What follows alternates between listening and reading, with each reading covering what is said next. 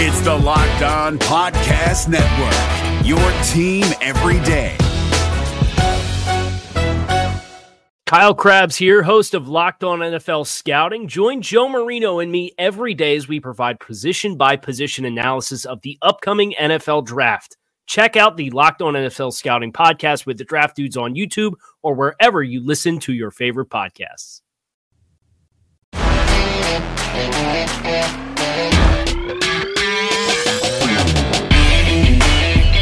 Welcome inside the Locked On NFL Draft Podcast. I'm Trevor Sycamore. With me is Benjamin Solak.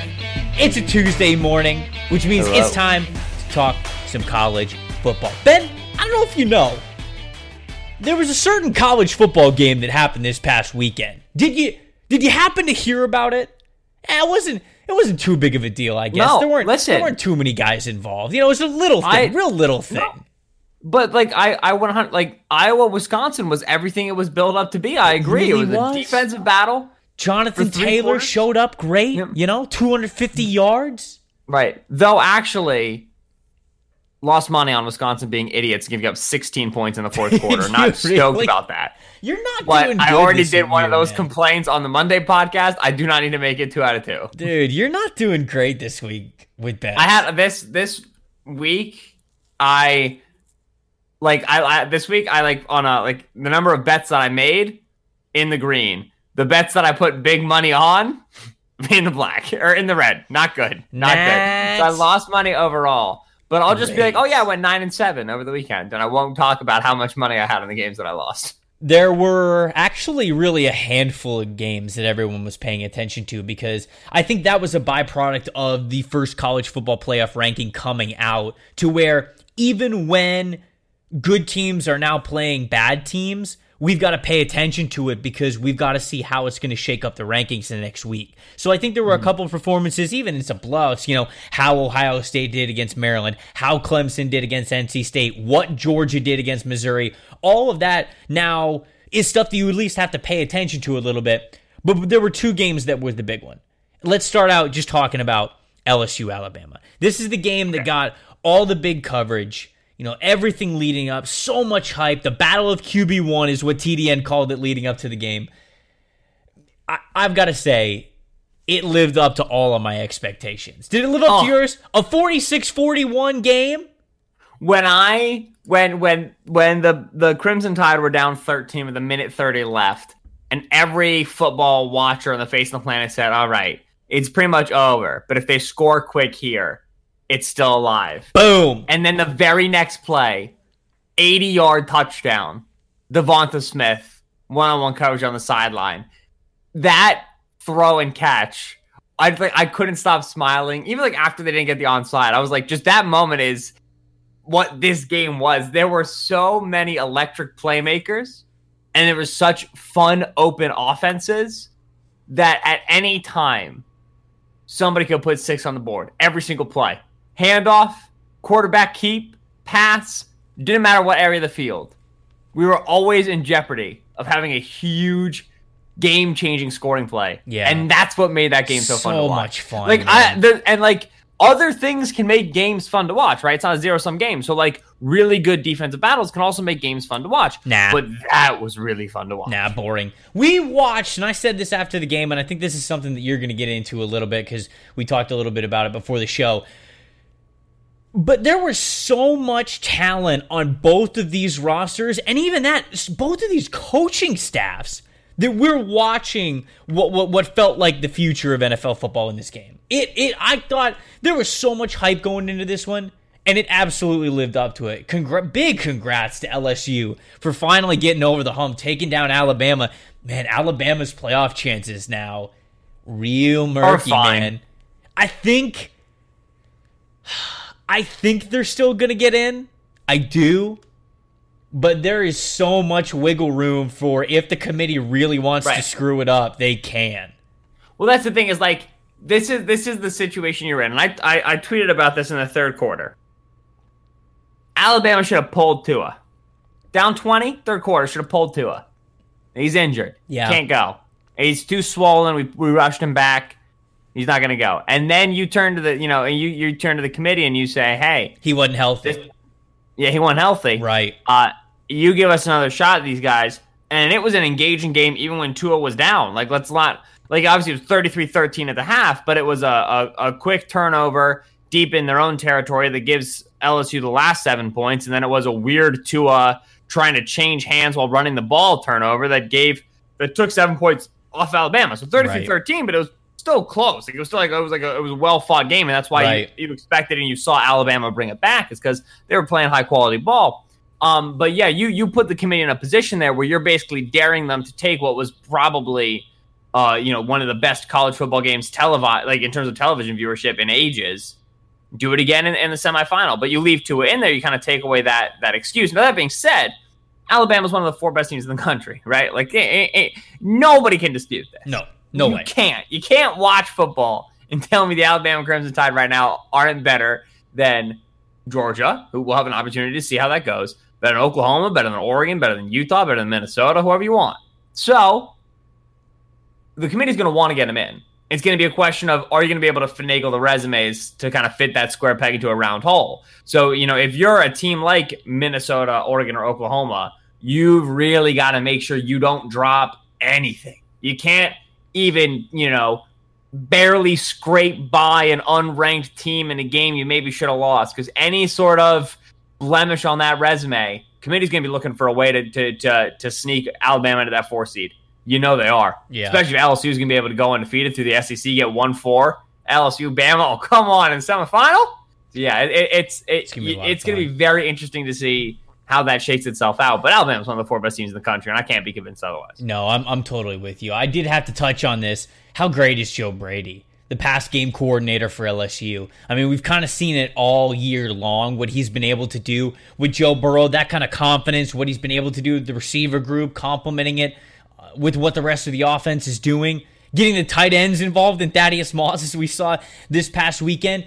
I think the concepts and how he is getting guys open via the scheme and certain routes and making things easier for Joe Burrow to identify things before the snap, after the snap, having different progressions that are quarterback friendly. So Burrow can be so confident every single week.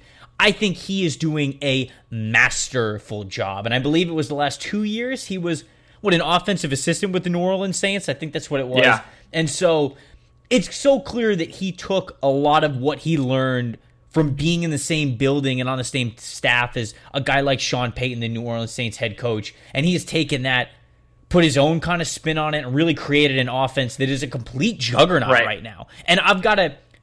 Dude, I mean, here's an honest question. I joked about it during the game that I said afterwards, wow, what a great game by future New York Jets head coach Joe Brady. But that was kind of a joke because he's never been any higher in the coaching ranks than he is right now as basically an OC pass game coordinator. So that would be a massive jump. But, man, in a world of football where we're seeing both the NFL and college give these chances to these young, very creative offensive minds, do we think Joe Brady's getting an NFL offer this year? Like, at least like as a coordinator? And it's funny because, your initial instinct is like, listen, Trevor, he's 30. He's only coordinated an offense for 1 year. Let's not be unrealistic. And then you remember that Matt LaFleur coordinated a bad offense at Tennessee as the head coach of Green Bay Packers, right? Like, it seems unreasonable. There's a lot of different examples. I mean, Zach Taylor was the quarterback's coach for the Rams with McVay. Like, all you got to do is be adjacent to greatness. And in Brady, he's closer than adjacent to greatness. He's a big generating force. Now, I think that your best shot as right now going to the NFL would be with the team who's going to draft Burrow, which is Cincy. And I don't think it's going to happen. So now it's looking at other potential teams who want to be adding what you have, what you're doing right now on the offensive side of the football. What I will say in terms of Brady and Burrow is this. Brady's doing a great job. Burrow's doing a great job. Mm-hmm. We know Justin Jefferson's a good player because he's eligible and we've watched him and we can tell him he's a top 60 player on my board. I don't think we understand, in large part because they're not yet eligible, just how good Jamar Chase and Terrence Marshall are. Terrence Marshall, excuse me. Holy Jamar Chase is awesome. But then that's the thing is like, I tweeted this at halftime, and people, hit me back on it, and they were like, oh, you might want to delete this. Like, oh, everybody says this, whatever. But I tweeted at halftime, Burrow's playing really good ball, and he's throwing to some wide open dudes. And I still abide by that for 4 quarters of that game. Burrow played great football. Can't take away from that. But, I mean, we got first rounders out there, Trevon Diggs. We got potential day 2 picks out there, Xavier McKinney, Shaheem Carter. Patrick Surtain, true sophomore. I think he's a future first rounder, other corner. Chase Marshall and Jefferson just embarrassing these cats. Yeah. I mean, it's different. It's like we've always been like LSU gets weirdly good receivers for not having a passing attack. Now we're seeing the receivers LSU can recruit when they actually have a passing attack. Jiminy Christmas. Like this is a comparable group in terms of top end talent to the Alabama group. They were winning regularly in one-on-one spots, and that's what Brady's giving you is. Middle of the field closed read on one half, middle of the field open read on the other half. We got deep crossers. Throw them open, and Burrow's got that ball. And they lean on that deep over. They lean on that deep comeback. They lean on the dig, and then they lean on the 9 ball. And Burrow's ability to hit intermediate windows is sublime. Yeah. This is why I say he's Jared Goff. Jared Goff was an athlete because it's not necessarily the arm strength that's getting him down there, but it's the anticipation, it's the ball placement and intermediate to deep windows that's surprising and effective. So obviously, it's always tough to figure out what exactly the pieces of the pie are and who's getting how much, right? And that's something we're going to have to work really hard at with Burrow when we sit down and go through 13 games and evaluate his senior season, try to understand what he's going to be. But the piece of the pie that I think we don't fully understand yet, we don't fully appreciate yet, is Jamar Chase, Terrence Mitchell, these underclassmen receivers for LSU. Talented players. They're making a lot out of them. I'm sure that a lot of our categories have to do with this game, so why don't we just get right to it? Which college football award do you want to give out first? Yeah, because it's kind of on this vibe. I kind of half talked about this, but I'll continue to talk about it. The best thing I saw this weekend was NFL Twitter, who maybe doesn't consistently watch college football games, watching Alabama LSU and having that experience that a lot of us who do this year-round had, which is realizing that, I'm not sure. I think in 3 years we're going to be able to look back and say, there were 13 first-rounders on the field at this time, right? And that's, the most in the history of any college football game ever. I fully believe that in the event of this Alabama-LSU game. Between the quarterbacks, between some of the offensive line talent, defensive line talent, especially the wide receiver talent, and then in the secondary. I think you got 5 first-round picks in the combined secondaries alone. In terms of future drafts, we're out there. You probably got at least 3, if not 4, of the wide receiver room. You got 2 quarterbacks. It was bananas talent. And like I said, people like us who've done this, we've been since the summer. It's not like that's lost on us, but the novelty has lost its shine. It's not new. It's not fresh. It's not as thrilling as it was because we've come to understand and expect it. For a lot of NFL Twitter, just experiencing and realizing, oh, wow, Alabama and LSU have always been talented, but this is just not precedented. This is never before seen on the college football stage. Was so much fun because it's gleeful. It's ecstatic. It's so freaking cool to watch. It's so much fun. It's just amazing athletes doing amazing things, punching back and forth, just heavyweights, welterweights, and it means so much to every single one of those young men. So I really enjoyed experiencing kind of my second wave, my second bout with just the dumbfoundedness that is the talent on this Alabama team and the talent on this LSU team. Oh, it's really, really just fun programs to watch. If they could play every week, I would watch every week. Is your team eliminated from the playoffs and in need of reinforcements? Maybe it's time for a rebuild, or maybe they're just a player or 2 away from taking home the Lombardi Trophy. Either way, join Keith Sanchez and Damian Parson for Mock Draft Monday on the Locked On NFL Draft Podcast. They'll tell you which college football stars your team will be taking in the 2024 NFL Draft. Check out Mock Draft Monday on the Locked On NFL Draft Podcast, part of the Locked On Podcast Network. Your team every day. No hesitation. So your best thing that you saw this weekend had to do with a lot of the talent that was from this game. Mine was the emotion, I think, of this game. There are 2 things. I mentioned one of them that I liked before the show, but there's another one that I really wanted to mention now that I think of it. This game meant a lot. to a lot of different people for a lot of different reasons. LSU Alabama is a game that we look forward to every single year, no matter what. It has been, over the last decade, one of the most anticipated college football games every single year, no matter how good they are. Alabama has owned this rivalry as of late. This was LSU's time to punch back, okay? It's a divisional thing. It's an SEC West thing. They go back and forth every year. These are two of the most hotbed programs in the country. And LSU's lost a lot of games in a row and a lot of games over the last decade to Alabama during the series. There's a lot of emotion in this one. And I think it was completely encapsulated in two things. The first one was when LSU scored the final touchdown to basically seal that the game was over. Their running back, Clyde Edwards-Helaire, shown on the sideline, just yes, Clyde, head into his coach's chest. What you believe is him showing some tears and some emotions of everything that he had worked for, everything this program worked for, the team, his guys, his friends, everything that they had been through to get to this moment over the last couple of years to finally stick it to Alabama in Alabama.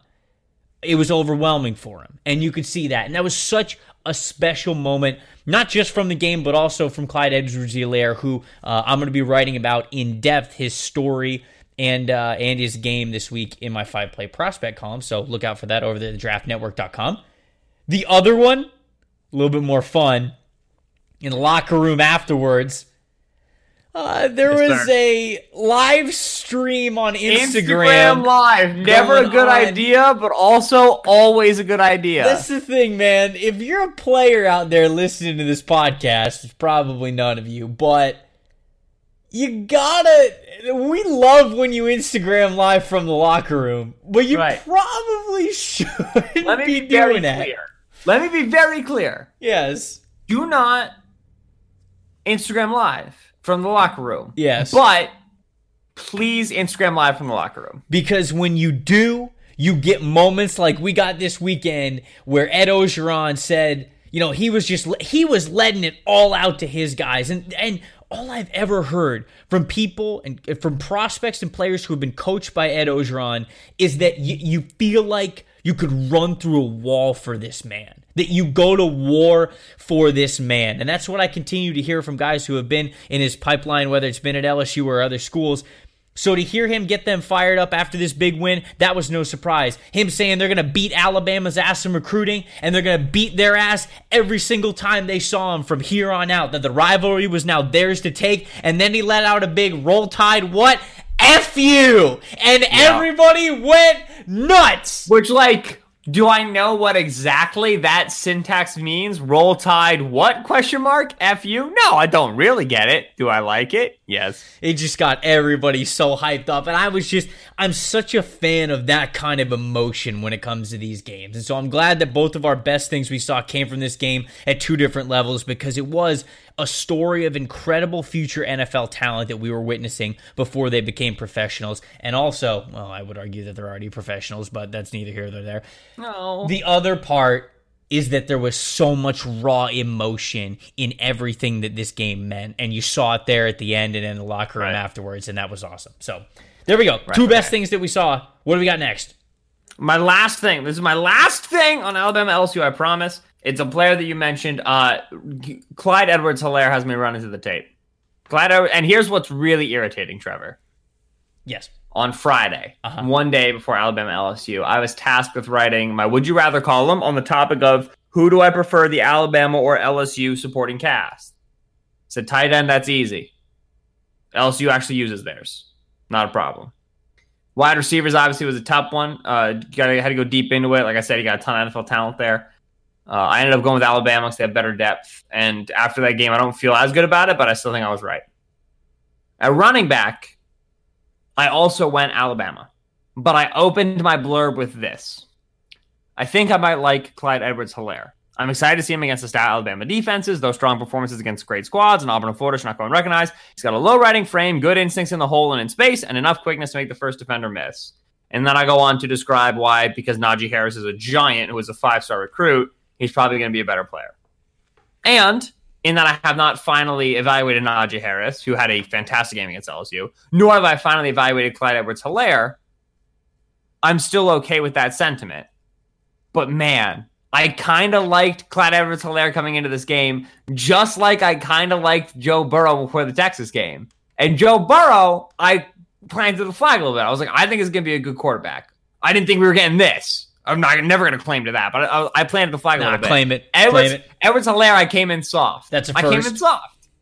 Highly disappointed in myself, but I tried to hedge my bet and protect my six. Just be like, oh yeah, I kind of like him. He's interesting. He's a clearly draftable player, and then just leave it there, right? I didn't fully commit, and he made me look big stupid. Unbelievable performance in terms of for this passing offense to be so good, and for Edwards-Helaire to be up against so many top flight LSU recruits at running back, and for him to continue to garner the number of touches he's garnering, and for him to continue developing as like a key passing threat with these wide receivers on the team. People are throwing around Darren Sproles. Whoa. It takes a bit to be Darren Sproles. He ain't out there returning kicks. But it was clear that we've got a multi-level threat, and it's clear that we've got a player who, while he does not have the great physical tools that makes you a 5-star recruit or a 4-star recruit, young man, A, knows how to run the football, B, has tremendous instincts, and C, is a gutter. I mean, like, he's got a bit of Zach Moss to him. Hey, come meet me in the hole. See what TF is up. You know what I mean? He is a fun freaking watch. So Clyde Edwards-Helaire. I think in terms of players who made money for themselves, we already knew Jerry Jeudy was a first rounder. We already knew Joe Burrow was a first rounder. Players who made money for themselves, Clyde Edwards-Helaire probably had the best game in that matchup right there. Yeah, my run to the tape guy, different game. The other big game of the weekend, Minnesota-Penn State. I'm picking safety Antoine Winfield Jr. Yes, if you recognize the name, it's because his dad is the Antoine Winfield that you're probably thinking of. Winner of the Jim Thorpe Award, nation's top defensive back, first-round player from the Bills, had a 14-year NFL career, then was with the Vikings as well. This is his kid.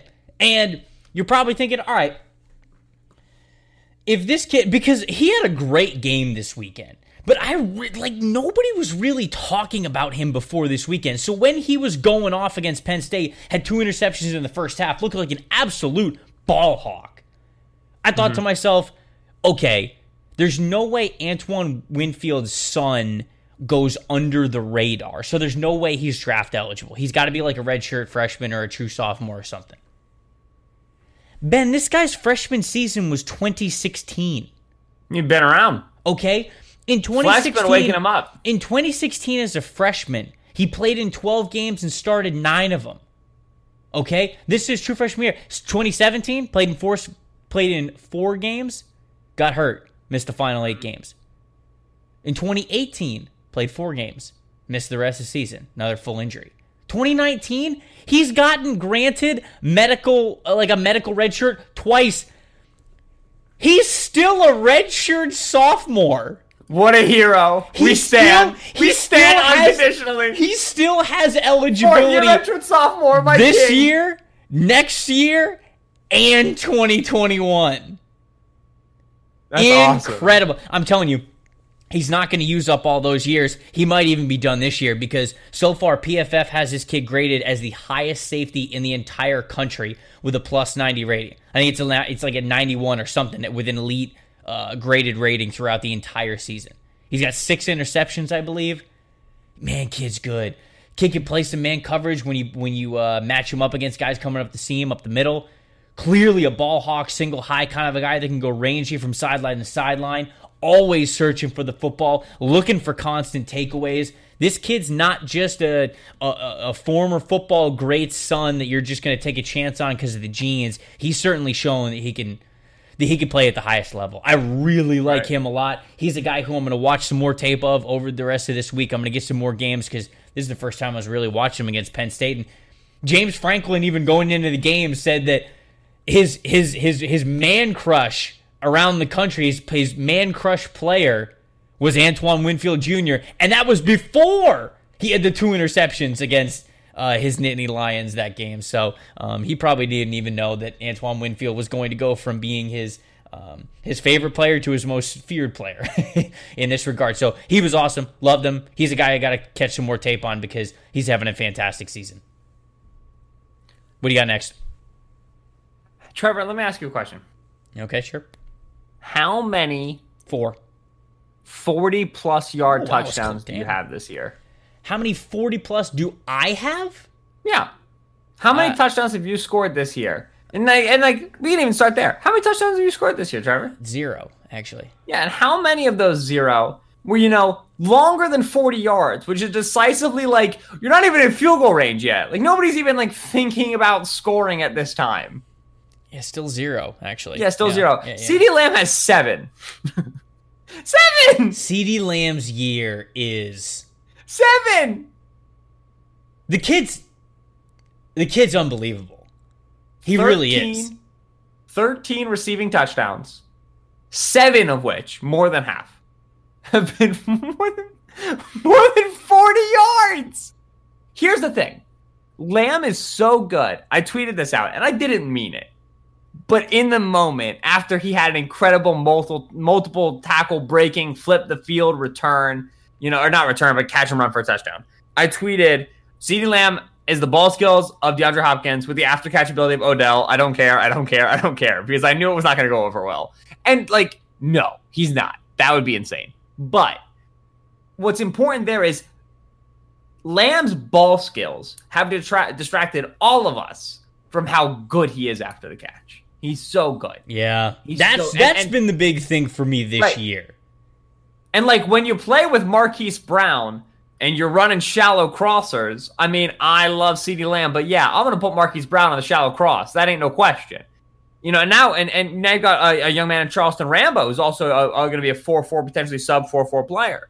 So Lamb's not, at no point during Lamb's career has he been the fastest receiver on this team.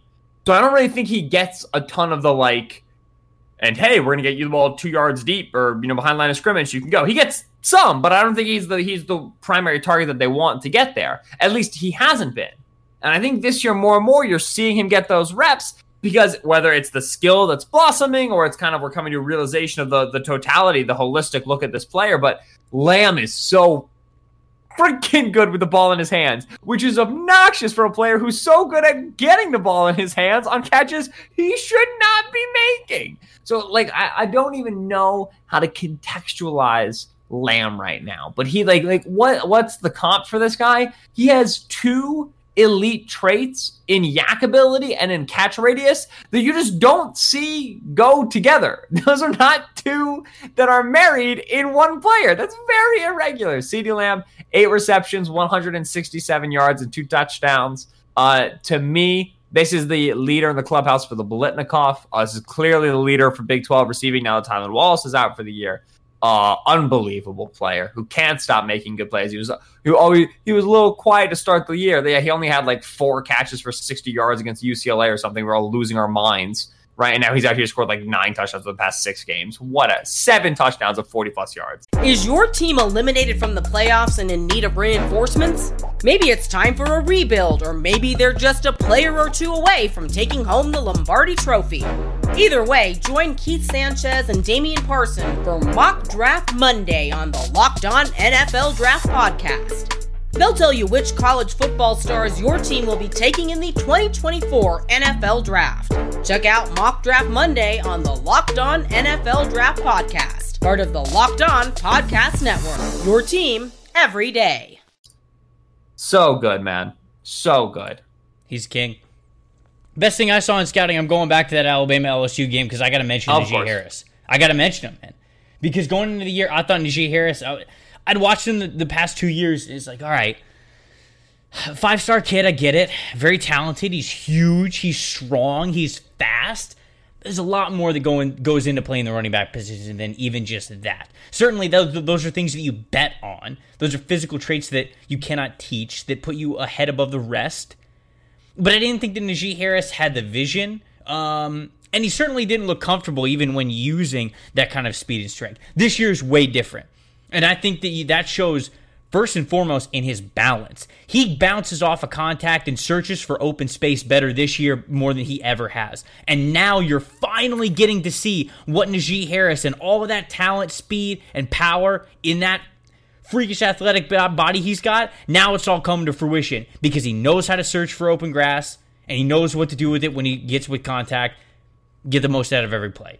So that is what I saw. 19 carries, 146 yards, and a touchdown. That's what I've seen. So, I mean, he had that run against South Carolina where he was breaking off tackles. He hurdled the guy. He stiff-armed the one guy's soul out of his body. Like, this is Najee Harris's best year. We got to recognize it as such. I got to do more of a deep dive on him because now I'm truly seeing a running back that is getting the most of the touted talent that we had of him coming out of high school. So, fantastic game from Najee Harris, all in what ended up being a losing performance. I think that he's had a fantastic year, and he's a guy I got to watch a lot more of in an already stacked running back class.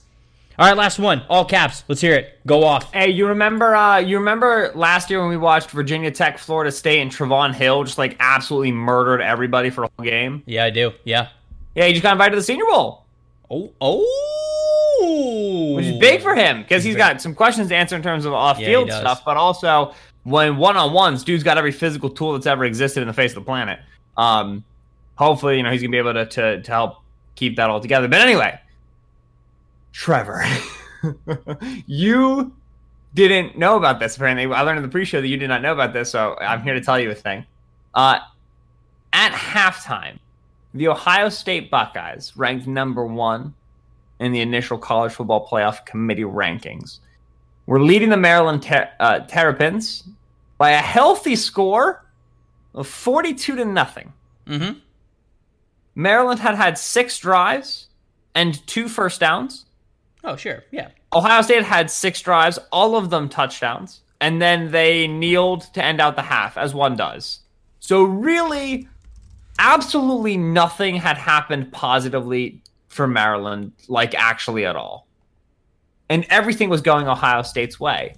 And as Maryland head coach Mike Locksley, I think, took his team into halftime, remembering a 79-0 victory over Howard, remembering a 63-20 win over Syracuse, he's probably thinking to himself, man, it really can't get any worse than this. Jordan White at little_JoJo19. You looked up the Twitter handle for this. Right. His huddle film is a senior guard and defensive tackle at DeMatha High School in Hyattsville, Maryland. Uh-huh.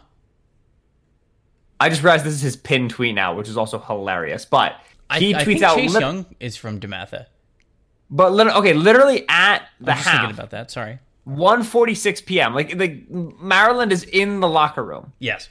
He tweets out, and I quote, "With all due respect," do spelled D-O, so with all due respect to whom it may concern, my family and I believe that it is in my best interest to open up my recruitment process and decommit from the University of Maryland to make sure that I am making the best decision for myself and my future. No further questions, please. Trevor, imagine getting so thoroughly shellacked on national television. Imagine having your guts spilled out in HD 4K Big Ten Network televised content with such vivacity, with such gusto from the Ohio State Buckeyes that you are literally losing recruits. You are bleeding football players. 30 minutes against the Buckeyes was all it took for somebody to decide to go to a whole different school. That's like, you know the SpongeBob, like, I'm a head out meme? That's that dude. That. Yes.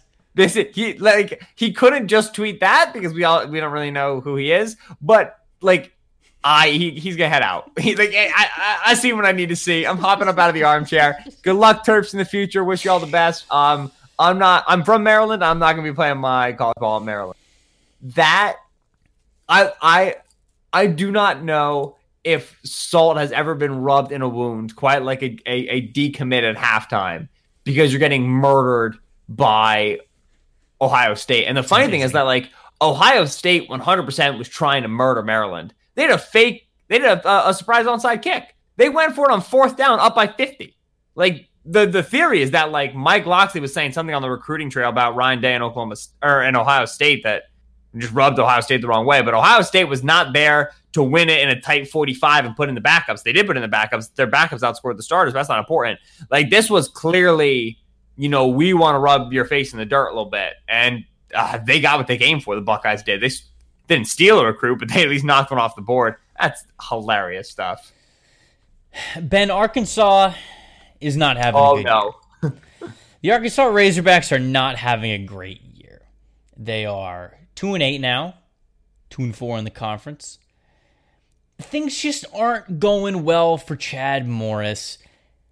And it all kind of came to a head against Western Kentucky this past weekend. This was an opponent that Arkansas, an SEC team, was supposed to use to get back on track, have a little bit of momentum going into the next year, get their confidence up, make them feel good about the program, right? Ben, Western Kentucky went in there and got that ass 45-19. 45-19. You got me with that one. I was not ready. And it wasn't even as close as that score says it was. Rakeem Boyd had a 76-yard touchdown run and I think an 82-yard touchdown run. Okay? Take both of those away and they have 5 points. I mean, I know that it can't be that because they had some extra points that they went, or the 2-point conversions that they went for. Whatever. They would have had 3 points basically without those 2 big runs. They would have lost 45-3 at home against Western Kentucky. All right? Ty Storey, the quarterback from Western Kentucky, had a fantastic game. Went 22 for 32. Right. 200 and he yards wasn't always at Western Kentucky, was he there, Trevor? Here's the thing about Ty Storey. He's a transfer quarterback, Ben. From Arkansas. You hate to see it. He was at Arkansas last year. He's an Arkansas kid. He's from, what is it? It's not Charleston. What is it? Yeah, it is. It's Charleston, Arkansas. He's from Arkansas. This was the hometown kid going to play for the hometown school, and he transferred because when Chad Morris came in, he was bringing Ben Hicks from SMU to come in and play. Ben Hicks has sucked. And Arkansas has played 4 QBs this year. They can't figure out they can't win a damn football game. And the guy they had in the building, you hate to see it, beat him 45-19. Cool moment for Ty Storey. Really was. Not great for Arkansas. Ben, give us a thick boy and we'll get out of here. Yeah, so we had some good candidates. I did tweet out Thick Boy of the Century earlier this week, and I tweeted out Thick Boy of the Century because there's an 8th grader who I believe is 335 pounds, which is, not regular for 8th graders, as it were. Normally not. And again, they have him playing 8th grade football with other 8th graders, which is rough for everybody involved, as you can imagine. So shout out to him. There was also a Nebraska defensive tackle who not only picked up a fumble and tried to return it for a touchdown, he switched hands and threw a stiff arm. And That's brother, not the thick boy of the week? It's not the thick boy of the week because who's the thick boy of the week? WFLA is a news channel in Florida, Tampa Bay area. I work News Channel for them. 8. Yeah. You work for them? Well, I mean, Pewter Report is partnered with them, and yeah, when I go on TV to talk about the Bucks, it's for WFLA. Oh wow, cool! You go on TV. That's awesome. That's amazing. Okay. They tweet Follow out me on Twitter.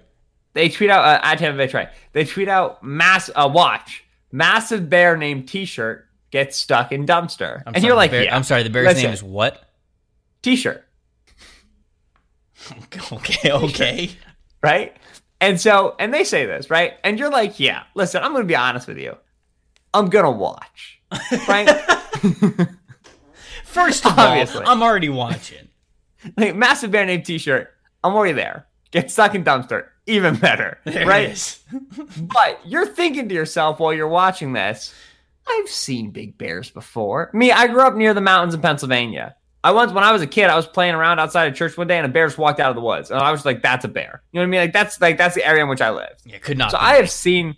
I've seen big bears before. I know what's going on, right? And so it cuts to the dumpster. T-shirt pokes his little head out. And you're like, yeah, that's a big bear, right? And you're watching these officers. They're trying to jimmy open the doors to this dumpster, like the big flaps on top to help T-shirt get out. They got to like open it and run away, right? And like, all right, listen, I get it. T-shirt's big. He's a bear, but calm down, okay?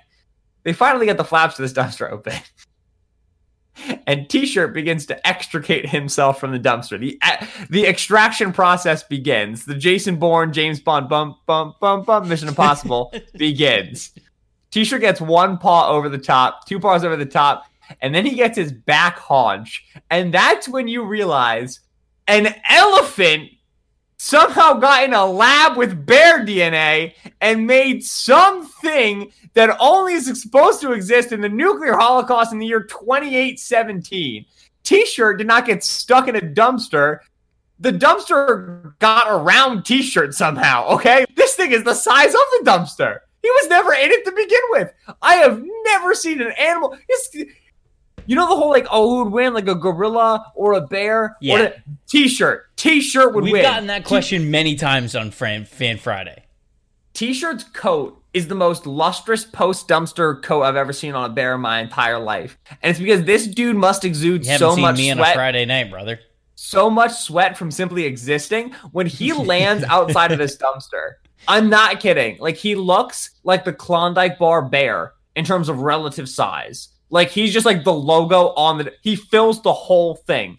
This is he is the thick, like, you know, the fat bear, Fat Bear Month or whatever that the national park does when the bears are preparing to hibernate. And so I don't think I know this, but I follow you a little bit. Okay. So yeah, so there's a national park who does like a Fat Bear Week where they track all the bears in the national park and they see who added the most weight for hibernation, and then they like publicize it with a bunch of how big they are, which is really funny. T-shirt wins. I have never seen a bear this size. Amazing. He is the thick boy of forever and ever. Amen. Somebody needs to ask us a Fan Friday question specifically about T-shirt, either in an eating contest or going up against other animals. If you can't, again, the text of the tweet is massive bear named T-shirt. And if you just search massive bear T-shirt, you should be able to find the video. And folks, if you want to get through your Wednesday, get through your Tuesday, this is the Tuesday podcast. Tomorrow we're talking college football once again. 47 seconds. We're going to look of glory, of absolute glory. We're going to look ahead to next week's college football games. We haven't done that in a while. Post LSU Alabama. So we're actually going to be talking about the most recent college football playoff rankings, as well as looking ahead to the games that might affect that the coming week. Day after that, we'll get into some NFL games. Ben and I always go over the NFL with a betting twist. We'll see how many games Ben got on me this week. I'm not sure how many. Do you think you did well this week? I can't remember. Yeah. I don't know if you did well this strong week. Feelings. I don't know how much we recorded that podcast earlier than we did. So we did. Yeah, a lot of things could have changed. Okay, give yourself a cop-out. That's fine. No, we're about to win Seattle plus 6.5 because they're winning by 11. Okay, good. Then Fan Friday, obviously coming up on Friday. Ton of football to watch after that. So, going to be a jam-packed week until all that. You guys keep it locked right here on Locked On NFL Draft. Is your team eliminated from the playoffs and in need of reinforcements? Maybe it's time for a rebuild, or maybe they're just a player or two away from taking home the Lombardi Trophy. Either way, join Keith Sanchez and Damian Parson for Mock Draft Monday on the Locked On NFL Draft Podcast. They'll tell you which college football stars your team will be taking in the 2024 NFL Draft. Check out Mock Draft Monday on the Locked On NFL Draft Podcast, part of the Locked On Podcast Network. Your team every day. Hey, Prime members, you can listen to this Locked On podcast ad-free on Amazon Music. Download the Amazon Music app today.